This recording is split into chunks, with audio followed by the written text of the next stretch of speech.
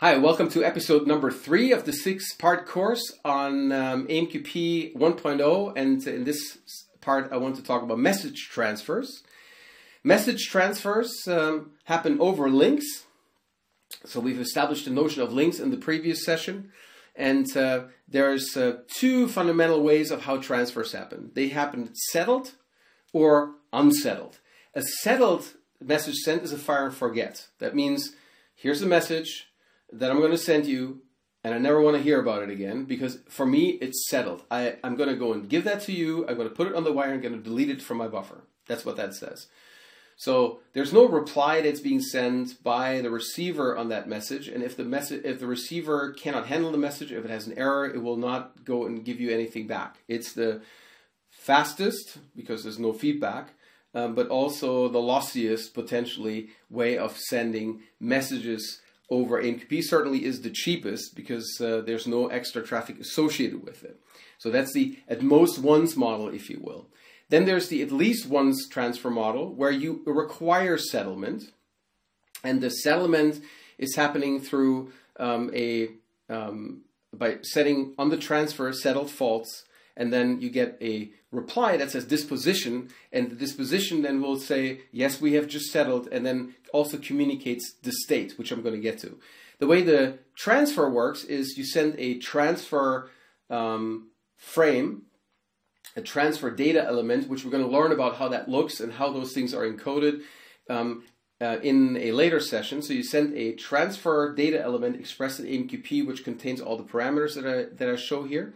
And then following that frame, following that preamble, is the payload body that's being sent. The exact format of the transfer frame you're going to see towards the end in the 6th module, because that is kind of at the tail end of all the encoding discussion. And those message transfers result in a particular delivery state. So you transfer the message over using a transfer frame.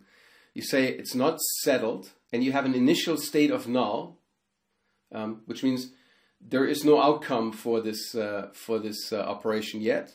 The receiver receives it, and if there is a requirement for settlement, the receiver will now process that message and will go answer with that disposition frame. The disposition frame has effectively 4 options: accepted, everything's okay; rejected, something happened, the inbound message was bad, or the receiver could not deal with that message, it could not store it, there was an error that was happening. So there's error information included in the rejected response that's included in that disposition frame. It might be released, the receiver got the message, but it timed out when it was trying to do the work, or for some other reason it can't deal with that message right now, so the message is just being released, which means the sender is for the sender it's now okay to go and redeliver that message again to that same sender, to the same receiver, or to another receiver that's also asking for messages concurrently from the same messaging entity. And then there's modified, which is effectively a release, but also carries information for the message, like manipulations on that message, changes to that message back to the client, and the client is now free to go and take those edits that are being made to that message and apply that to that message. There's one intermediary state that's defined, and that's the received state, and that received state is important for repairing links. That's here. So when we have we're transferring messages, and between effectively sending that message and receiving the disposition frame, the connection now cuts. With at least once settled transfers, those messages will get lost if the connection drops while they're being transferred. If that happens to you when you have this handshake, when you have disposition, when you have settlement required, then you can go and repair those links. So you create a new connection, you create a new session, and then you effectively attach the links with the knowledge you have about the messages you still have in memory.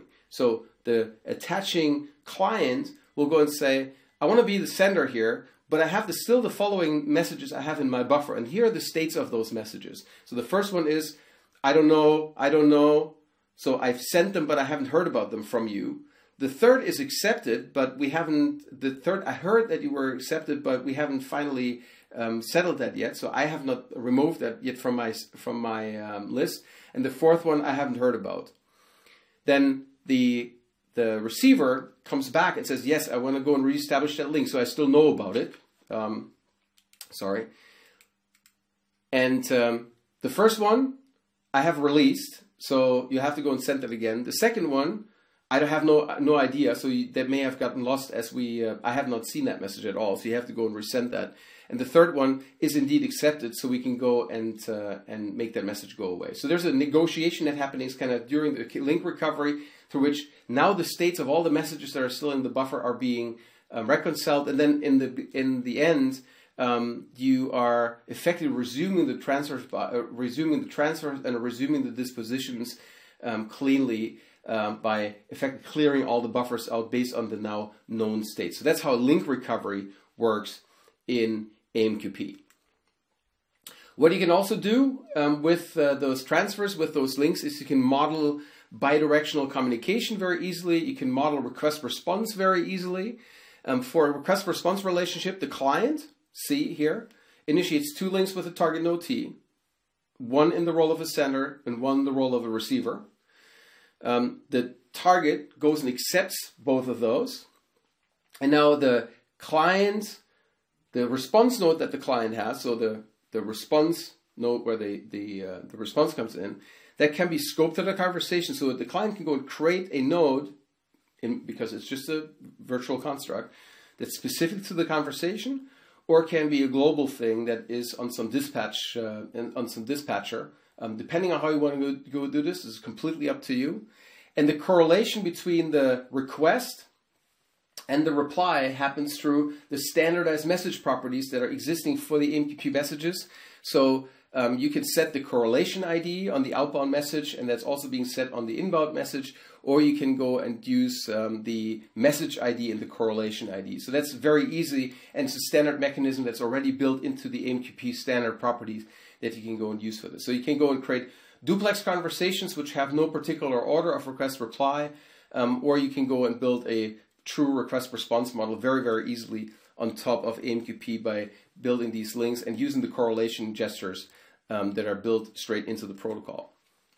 And that's that for message transfers, foundations of transfers and disposition. And in the next session, I'm going to talk about flow control management.